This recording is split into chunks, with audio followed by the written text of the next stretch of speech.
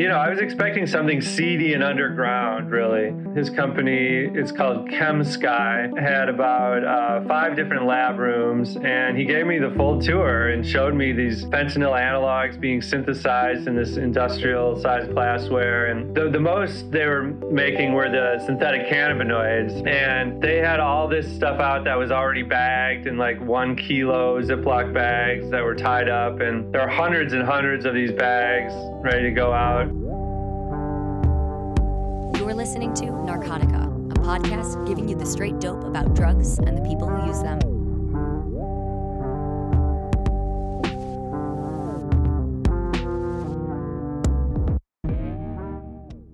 Hello, Narcotica listeners. This is your co-host, Zachary Siegel. And before this show starts, I just have a brief announcement to make. From November 6th to November 9th in St. Louis, the Drug Policy Alliance will be hosting their biannual International Reform Conference.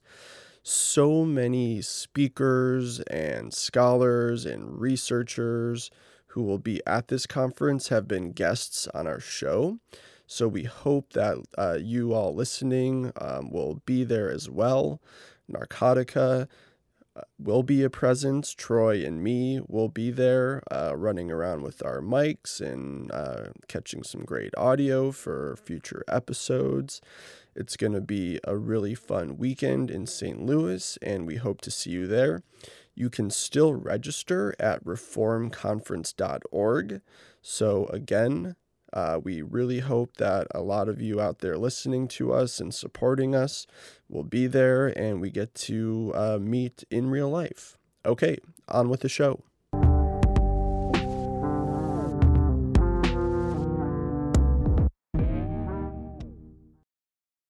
If I could sum up Fentanyl Inc., a new sprawling book of nonfiction, history, and some quite dicey investigative journalism, I would probably say drugs, or at least the ingredients to make them, used to grow on trees. Hello, Narcotica listeners. I'm here with Ben Westhoff, author of the new book, Fentanyl Inc. Ben, thanks for coming on the show. Thank you for having me.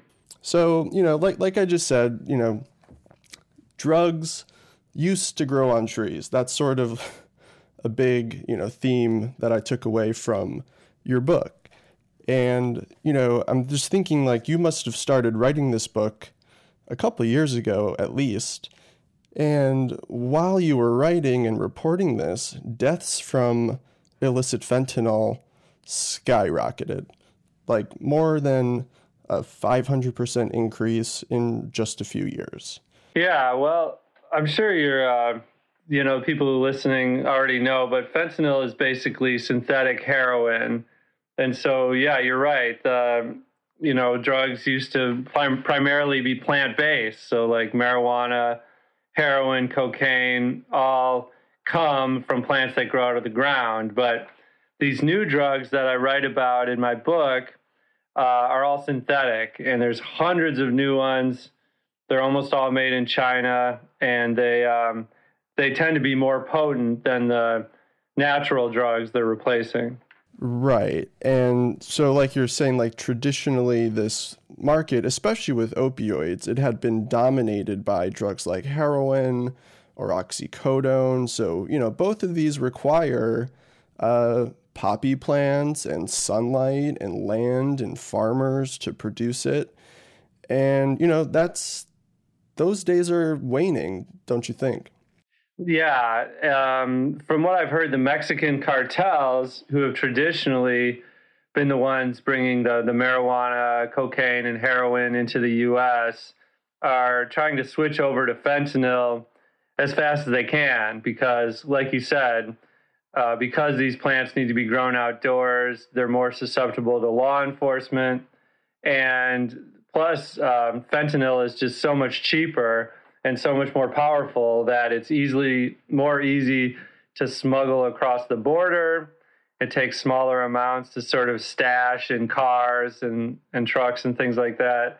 And because it's so much more powerful, there's actually a demand for it in some places as well. Right. I mean, I definitely want to get into some of the demand issues with fentanyl. And so, stepping back a little bit though. So a lot of like the interviews about your book and writing about it, like going on Fresh Air and other podcasts, there's a lot of talk about China, especially about your undercover trip to these labs, which I do want to talk about. But there's a whole lot of other fascinating stuff in your book, and you dedicate a lot of space to the history of all kinds of drugs. Like you write about how saffron oil used to be or can still be the base for MDMA and poppy. We still need that for opioids. Cannabis gives us marijuana. Coca leaves gives us cocaine.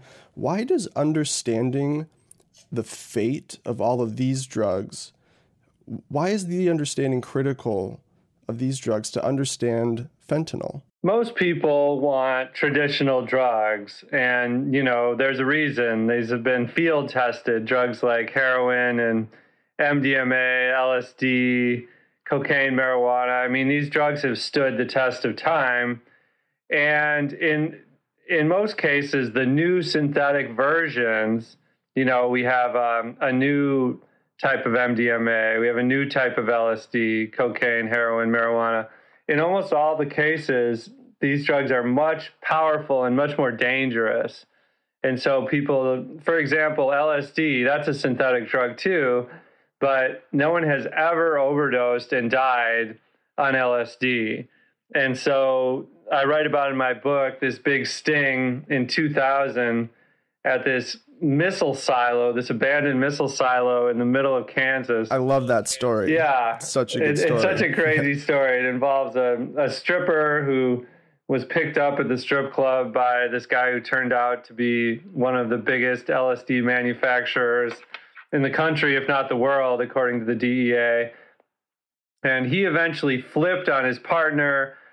There was a huge bust. And when that was in 2000, and when this LSD lab was taken down, there was basically very little LSD to be had anywhere in the U.S. And so in its place, this new version of LSD made in these Chinese labs started being popularized. And it has the unfortunate name of these variations of being called N-bombs. And yeah, that's a terrible name. It is terrible. 25I-NBOME is what this one specifically was called, and N-bombs for short. But basically, whereas, like I said, LSD has never caused anyone to overdose and die, these N-bombs were causing lots of people to overdose and die. And so I think the big lesson tends to be, the more we try to eradicate one of these sort of long-standing traditional drugs, the more something new and dangerous is going to step in and take its place.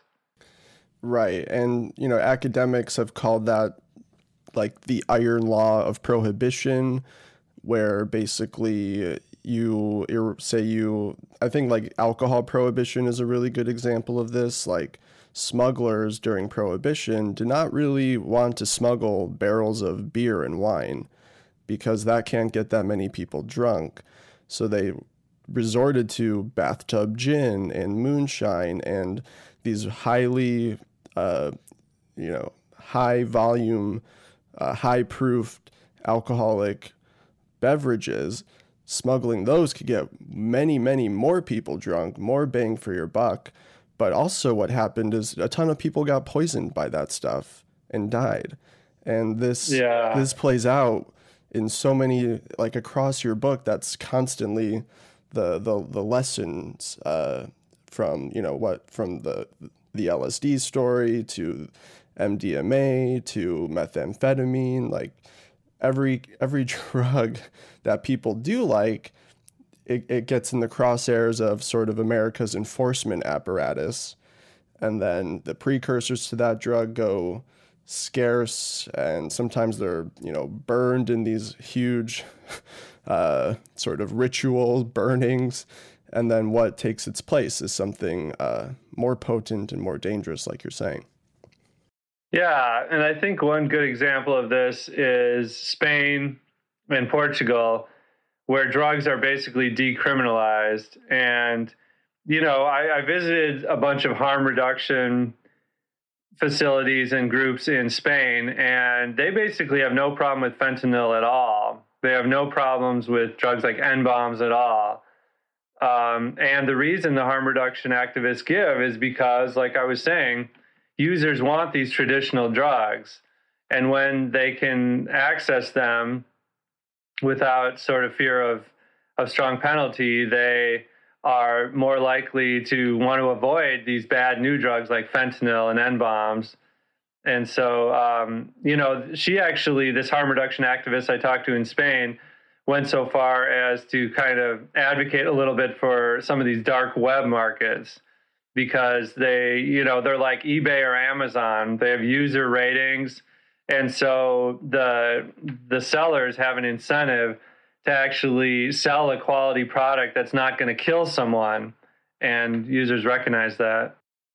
Right. I mean, we can definitely get into some dark web stuff here. I mean, the Silk Road, Ross Ulbricht, I think that's how I pronounce that. He, was quote unquote made an example of by the judge and got a life sentence for, operating the Silk Road. And there's all sorts of other issues there. They were saying that he was, calling hits and doing other crimes other than, running a massive illicit drug market. But, when they shut down the Silk Road, it's not like that ended the dark web, right? Right, yeah. And I mean, I'm not going to, speak highly of illicit, unaccountable markets where they sell firearms and, they sell all sorts of super powerful synthetic opioids and things like that. But at the same time, I think we're learning again and again that attacking the supply side and spending billions of dollars trying to stop dealers and manufacturers from making our drugs is pretty much like flushing money down the drain. And that ultimately we have to work on the demand side. We have to understand why people are using these drugs, how they can do so more safely, how we can make sure they have the right information, and, try to encourage them when it comes to bad drugs not to use them at all. And so, about some of these strategies, one of them goes back, it has a long history, drug checking, and you talk a lot about that. And, interestingly, you got onto the fentanyl story because you cover music, right? And you were wondering, why are people dying at music festivals? And that sort of led you down the road to fentanyl. Can you sort of talk about how drug checking is super prominent in the EDM scene, and then also how the strategies of drug checking in EDM are now being adapted outside of what we might call the rave scene into checking, for fentanyl? I used to be a raver back in San Francisco, back in kind of the first wave in the late 90s and early 2000s. And people were taking plenty of ecstasy back then. And it was always just a pill. And people swallowed one pill and then they were, rolling all night. And I never heard about anyone dying or anything like that. And then fast forward to the middle part of this decade, and I was covering the rave scene, the new rave scene for LA Weekly, where I was the music editor. And now people weren't calling it ecstasy as much. They were calling it Molly. But supposedly it was supposed to be pure MDMA people were taking. But nope. But not at all. People, my first clue was I watched people taking it, and they didn't take a pill.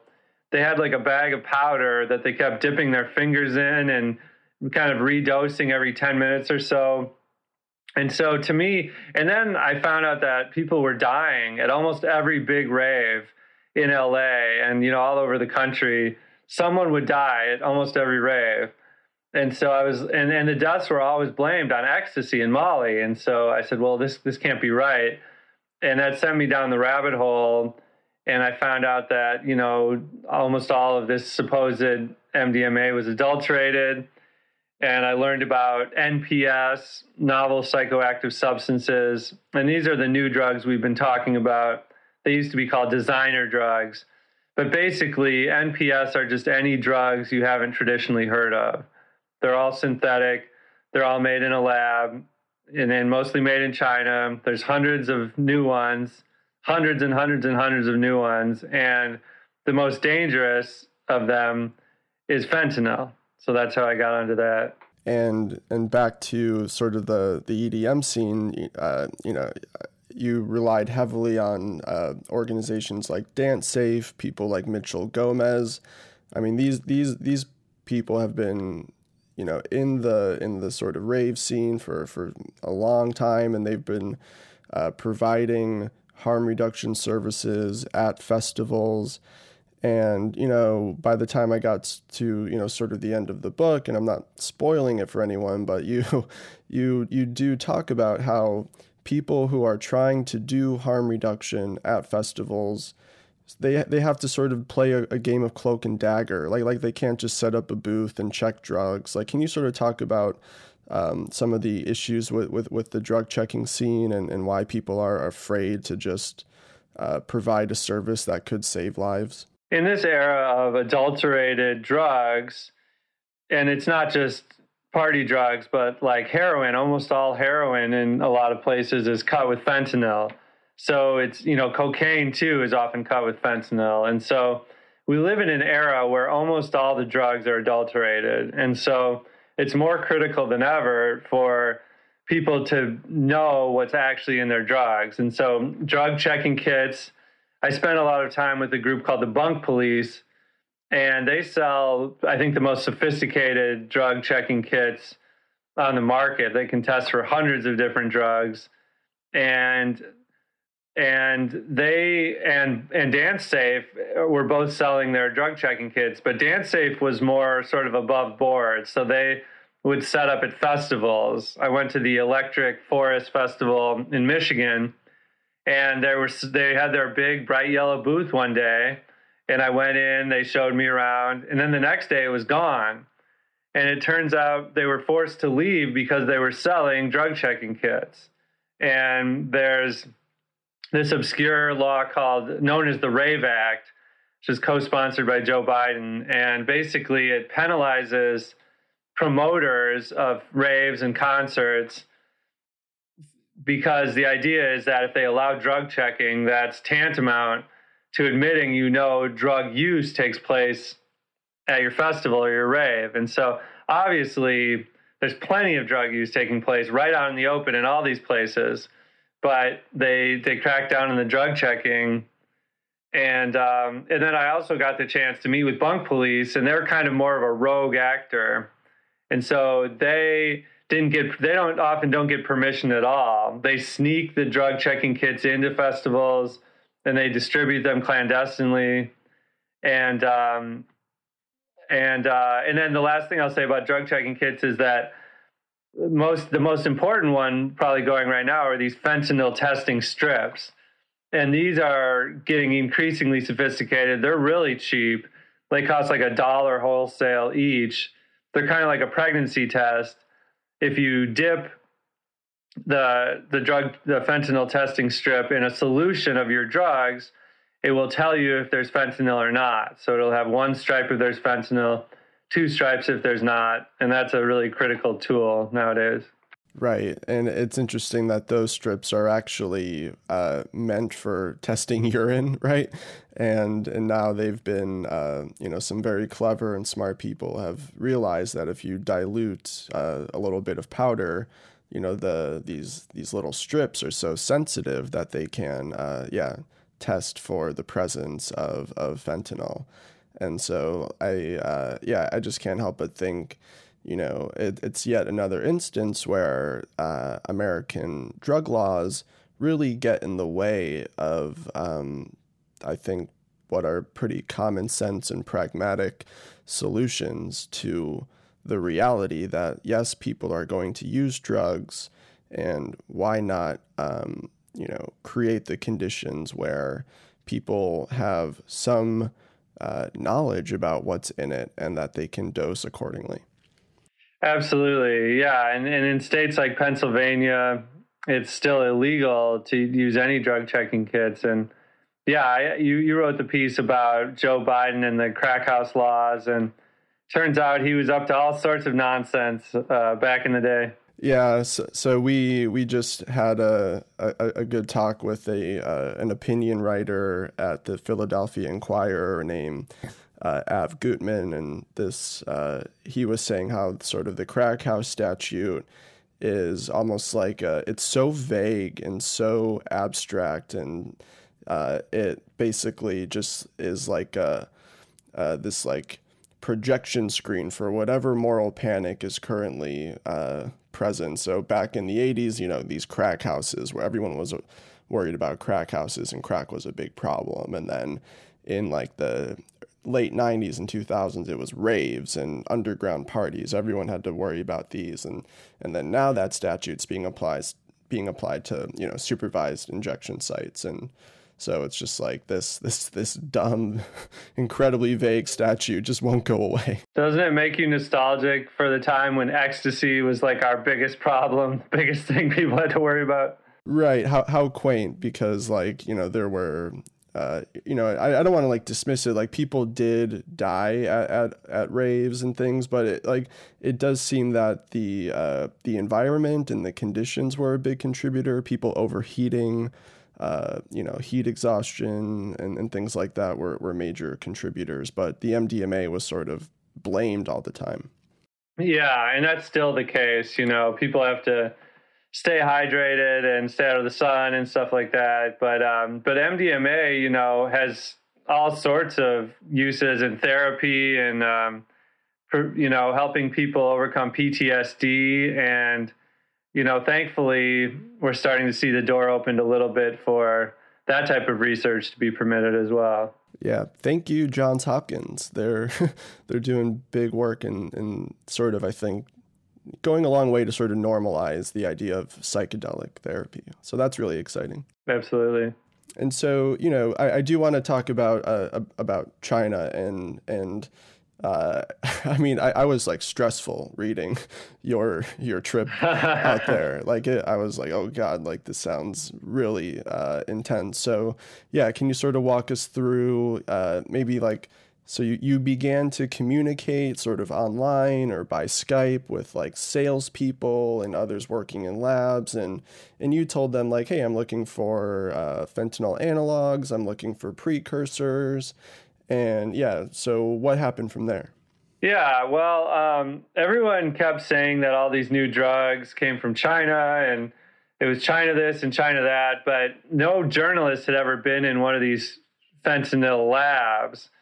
And so, I was nervous to do so, but at the same time, I knew from my research, I knew these weren't like cartels. You know what I mean? Like, when you think of Colombia and Mexico, you think of really violent criminal organizations.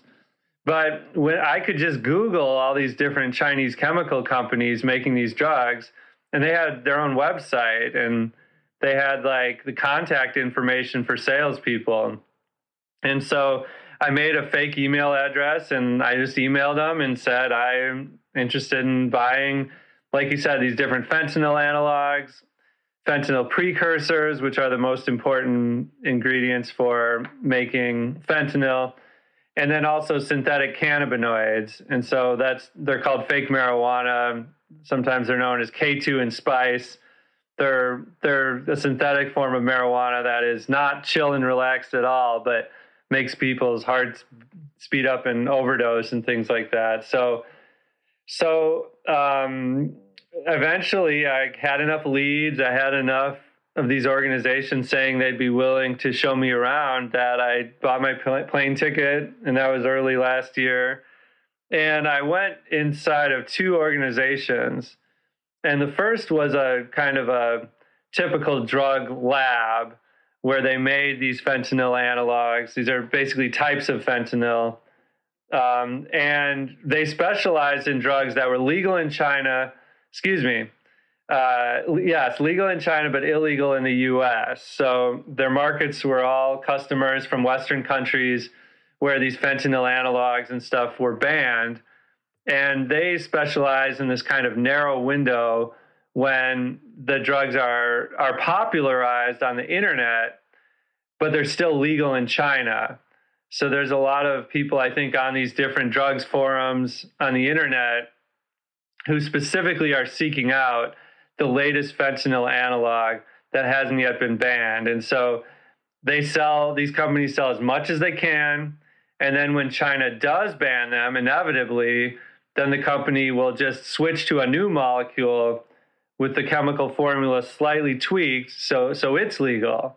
So it's kind of this game. So I met with this guy. His name was Dawson Lee. This was in Shanghai, and he kind of spent the first half of the day sizing me up.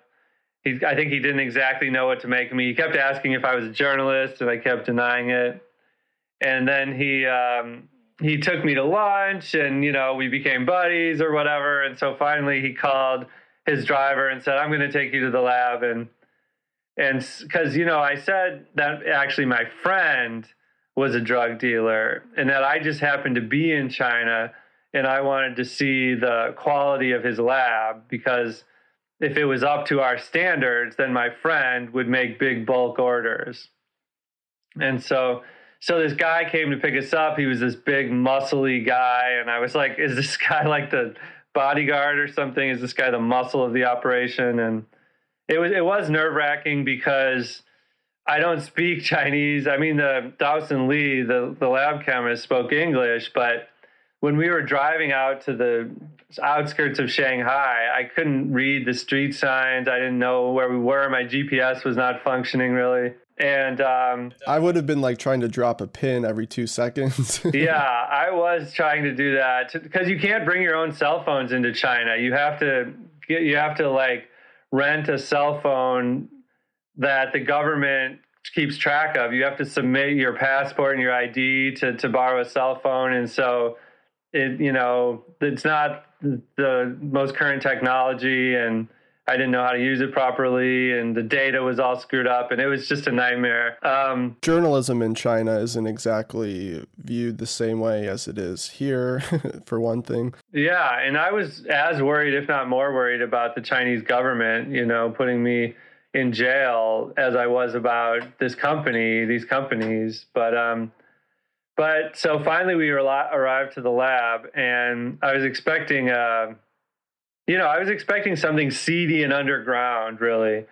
But this was it looked like a new construction suburban office park, basically. It was like there was a big fountain out in front, and it smelled like new paint, or poured concrete or something when we got in there.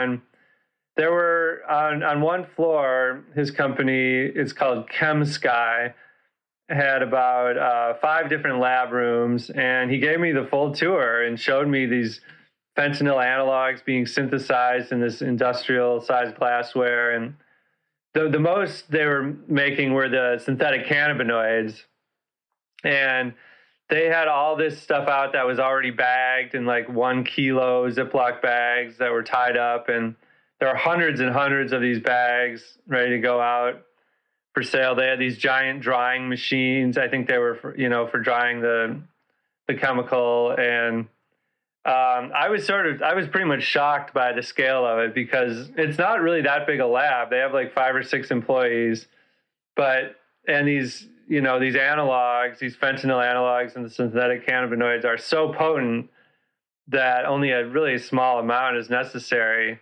But they were sending out just giant quantities. Yeah, like Scarface style, mountains of powder. Quantities, yeah. And like I was reading that thinking, so in the US there's all these stories, and there's a lot of like unverified sort of scare stories of first responders and police officers like touching fentanyl or just like being near it and then vaguely feeling ill. And I'm thinking like, well, these like lab technicians and other people are in these rooms like overflowing with powdered fentanyl analogs. Yeah, those have been debunked, those stories about police officers just touching fentanyl and overdosing. I actually talked to a dark web dealer who sells carfentanil, which is 100 times more potent than fentanyl. And he just, bagged it up with his bare hands. And he said nothing ever happened to him. That's a miss. I mean, fentanyl can be made into like an aerosol and weaponized that way. So if you spray a fentanyl solution into the air, it can like put people to sleep. And the Russian government used that to counter a terrorist attack at a theater in Moscow a number of years ago. And it put some people to sleep, but it killed some people too. A lot of people, not just the terrorists, but the hostages too. So that's true. It was like this weird incapacitating like spy cocktail, and they pumped it through the ventilation system, I think, and then sort of stormed the theater, and I was wondering, like, did they just like unleash a bunch of first responders and try to like Narcan everyone? Like what did they even try to do in that situation? It just sounds I don't even think they had Narcan. It was a very ill-conceived plan. Yeah, I mean they did, I think, kill some terrorists, but they killed like hundreds of theater goers. Good God. Yeah. Jeez Louise. And so like you so what I learned, I think, most from your book is just how involved the Chinese government is in the chemical manufacturing industry, and how huge of a role that countries like India and China both play in as really, big manufacturers of cheap generic drugs. And so there's this booming enterprise of manufacturing cheap pharmaceuticals and manufacturing tons of like industrial chemicals, and the government incentivizes these companies with huge tax rebates and tax credits, and like I did not know, like, I don't really know how the Chinese like Communist Party works and how the government works, but it just sounds like such a Byzantine system ultimately, but it's ultimately sounds very capitalist. Like Chinese corporations that do chemical exports are like heavily favored by the government. Yeah, we've starting to hear more and more about the U.S. and China clashing over China's exports of fentanyl, which come to the U.S. They come to the U.S. either directly through the mail to individual users and dealers, or through Mexico and up through the border. And Trump has even made it part of his trade war, saying that China needs to stop this fentanyl exports or else he's going to put more tariffs on this or that. But I think most people until recently really believed that China was at least trying to contain this industry, and people gave them the benefit of the doubt. It's just such a sprawling industry that it's hard to rein in. There's all these producers who make both legal and illicit chemicals, both like legitimate pharmaceuticals and chemicals that are intended for recreational use. But from my reporting, I found out that not only is China not doing enough to stop this industry, it's actually subsidizing it through the tax code and other benefits. And so it turns out that if you are a Chinese chemical company exporting fentanyl, you get like a big tax break. And it's not just fentanyl, because fentanyl has a legitimate medical use. It's used in hospitals still. And so some of these companies could argue that, this is a legitimate product. But it's not just fentanyl. It's all these analogs of fentanyl that have no medical use at all. All they're used for is basically people getting high, and they lead to tons of overdoses and deaths.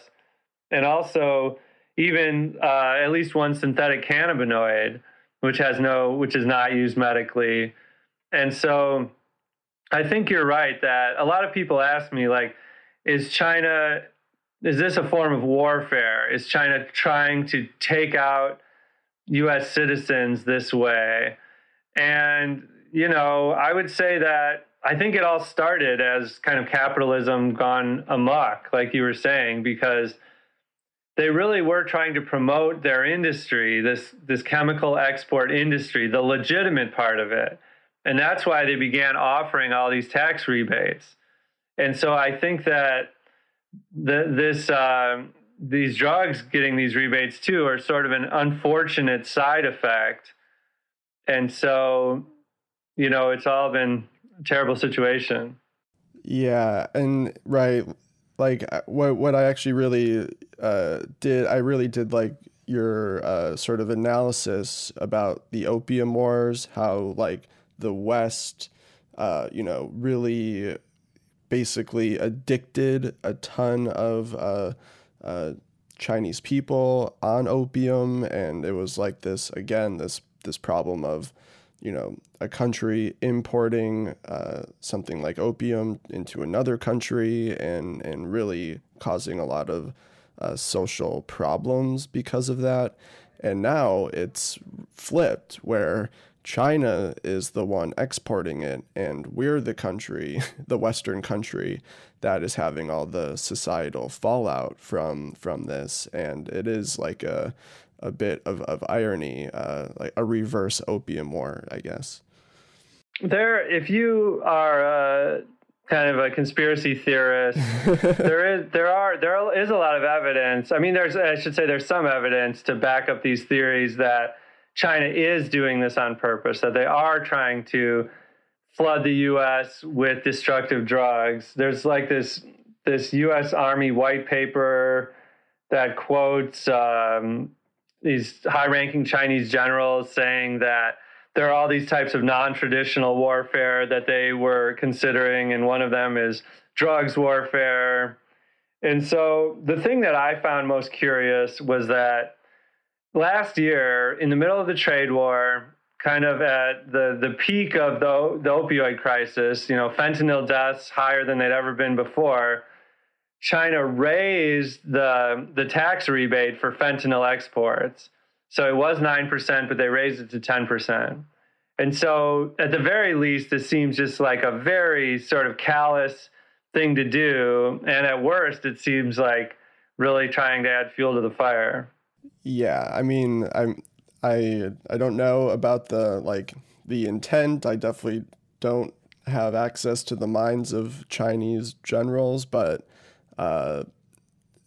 without even mounting a conspiracy, just the way that I think I read it is that capitalism and this weird mix of capitalism and communism in China, and this sort of this like new strong nationalism about China being part of global trade and incentivizing exports. Like, I just think there's a lot of interesting politics and economics going on trade wise, and that you're right, fentanyl is like this weird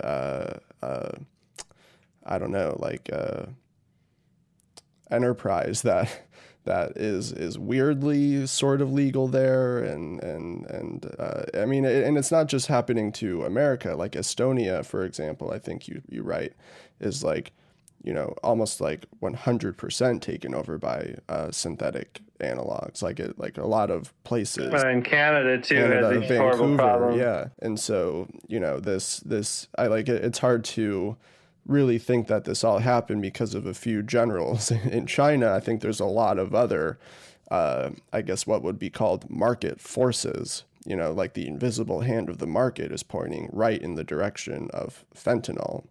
Right.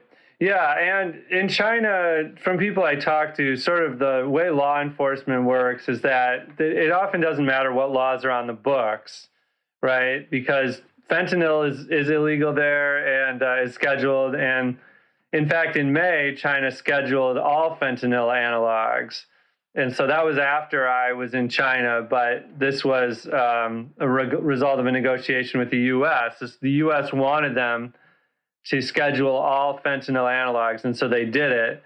But But sometimes it's not just about the laws on the books. In China, for example, it seems like it's a matter of enforcement and crackdowns. So the government's priorities are where the resources are put. And so meth, for example, is a huge problem in China. And so in recent years, they've been pouring more and more money into law enforcement, shutting down meth labs and things like that. But fentanyl is not a problem among Chinese citizens. They do not have much of an addiction rate or overdose death rate at all from fentanyl. And so a lot of people speculate that's why China is just simply not dedicating the resources to shutting down this industry. Yeah, and also multiple people that you spoke with in China, they, I think, explicitly said that they do not import or they do not sell to any other Chinese companies or Chinese individuals, that they only do exports. Is that right? Yeah, that is right. And so, right, there is no, wave of overdoses in China from fentanyl. And I bet the majority of Chinese people don't know that there's like a massive overdose crisis in America. They definitely don't. In fact, even the people selling the fentanyl precursors who I talked to in China didn't know what fentanyl is used for and hadn't even heard of fentanyl. They didn't know anything about this product they were selling at all. And at first I was really skeptical, but I pretty much believe them. You know, the top level, the CEOs of these chemical companies, they know, but sort of the rank and file salespeople, fentanyl is just not known in China, and there's a state-controlled media, and there's not independent journalism there, so nobody's really talking much about it. Yeah, I mean, I think you're right. Like your interactions with the rank and file, they're like texting you smiley emojis, and they're like, young people fresh out of college, and yeah, like how could they possibly know that that their labor is sort of directly involved in this massive wave of overdose deaths? It's quite Yeah, and the ones who did know, they would just, at the time, like I said, these fentanyl analogs were still legal, and that's how they justified it. They just said, well, if it's legal in China, that's enough sort of moral justification for me to sell it. And so, changing gears a little bit back to, American drug enforcement and the government specifically, pouring resources into, eradicating precursors and busting up quote unquote kingpins. Like, for example, we got El Chapo, right? Like, but after we got El Chapo, it's not like the drug flow stopped. And so, like, what's your, like, I don't know. Fentanyl to me just means like game over. Like, how are we going to, enforce and interdict our way out of this? Like, we can't. Like where do you come down on this? My favorite example to make my point for this issue is that the DEA helped kill Pablo Escobar, right? And that was the time that we thought Colombian cocaine was this horrible scourge, and that we thought that taking him down was going to drive down cocaine distribution to the U.S. But that did not happen at all. And in fact, Colombia now is sending more cocaine to the U.S. And around the world than ever before. The rates are at an all-time high. And so the same with El Chapo, like you said, that hasn't slowed drug exports from Mexico. And it seems likely that the next battleground is China. And there's all this new legislation being drummed up to penalize China for exporting fentanyl and all these chemical companies and things like that. But, again, like you were saying earlier, if we do manage to suppress China's production and hold China accountable, the industry is most likely just going to shift elsewhere, probably to India, where in fact they're already making huge fentanyl seizures. And like China, India has this really sophisticated chemical and pharmaceutical industry. They're making tons of generic drugs. They have the infrastructure. They have the trained scientists. And India is even less willing to engage with the U.S. on these issues for whatever reason. China is at least passing these new laws the U.S. wants us to. So it could be another example where the war on drugs doesn't reduce the problem. It just sort of pushes it somewhere else. Yeah, and I sort of am like bashing my head against the wall as a journalist covering this because the response from so many officials is still crack down, do more drug war. Like, we need more mandatory minimums. We need crackdowns. Like, it's more and more and more of the same that we know. It doesn't end the flow of drugs. It just splinters it and creates what's called like the cockroach effect, where you just it just scatters, and then you have a bunch of smaller players in the game, but they're still providing and meeting the demand. And so, like, is it just like a complete lack of imagination on the part of officials and sort of like the sort of mainstream discourse in America? I mean, like, do they really believe that more of this sort of game of whack-a-mole is going to solve anything? I have sympathy with people who, when they're presented with these overwhelming death totals, and when family members have died from fentanyl and opioids, they want to hit back as hard as they can. They want to do something that's tangible. But we've had so many decades of failing war on drugs policies that my conclusion in the book was that we have to stop focusing so much on the supply side. Like I said earlier, we really have to focus on the demand side. We have to make it safer for people to use these drugs. We need people to be able to test these drugs to see if it's fentanyl or something else. We need more education.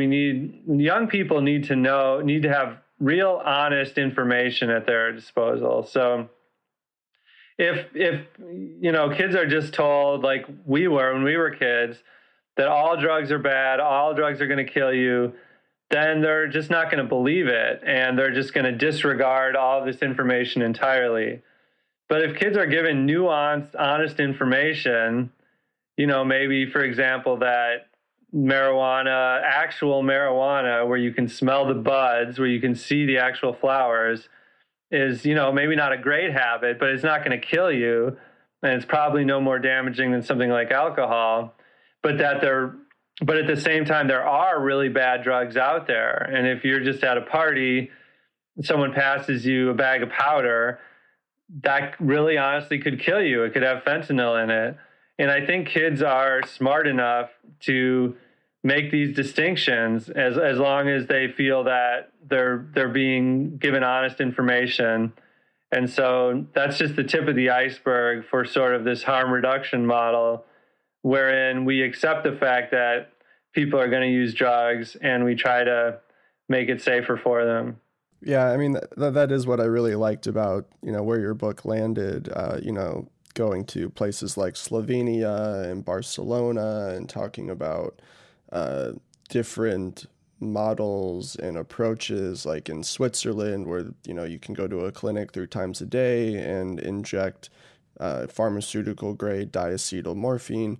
Like, there are just so many other approaches out there that America has not tried and is sort of like reflexively repulsed by for, a variety of cultural and political reasons.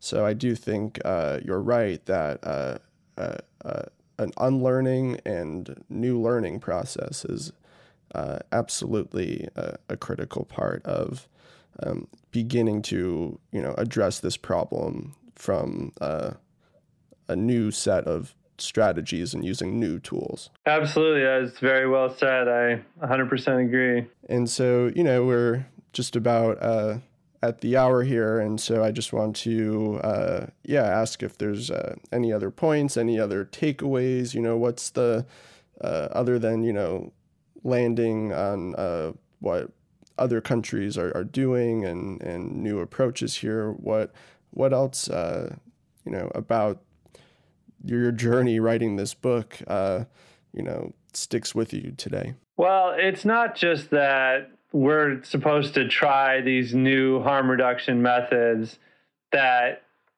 have no track record. You know what I mean? These methods are being used in other countries, in Europe and Canada, and they're having success. There are places like Barcelona where they have supervised injection sites where people can shoot up drugs legally, but there are doctors and nurses to assist them and clean needles, and they can be connected easily to treatment programs. These programs are succeeding in a lot of places. And so I know that it sounds crazy to a lot of Americans to have a place where you can legally use drugs. But I think that the epidemic is just so bad now. It's so unprecedented. More people are being killed by fentanyl than any other drug in history, more than anything in the U.S. For people under 55.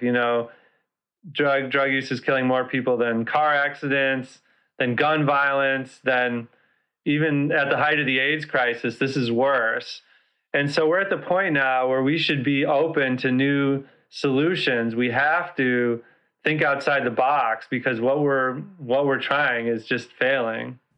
Yeah, no, I totally agree. And that's, I hope, your book gets in the hands of a lot of people who, after reading it, come down to similar conclusions. It's hard to, I think for me, come down anywhere else. Well, thank you for providing a forum to talk about these issues.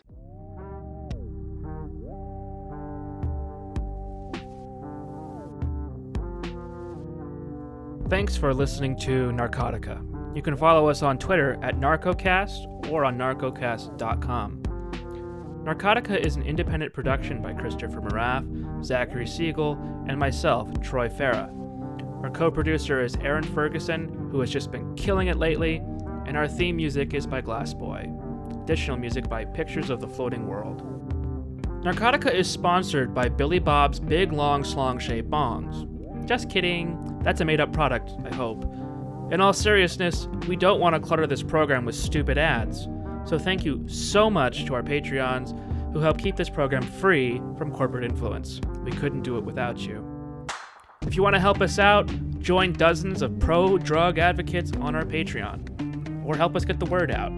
Give us a rating wherever you get your podcasts. We're finally on Spotify! Tell your friends about us, and carve our name into the bathroom mirror at Burger King. If you want to send us a suggestion, tell us about the medical benefits of cocaine, or just want to say hi, you can email us at tips@narcocast.com. That's all for now. Take care.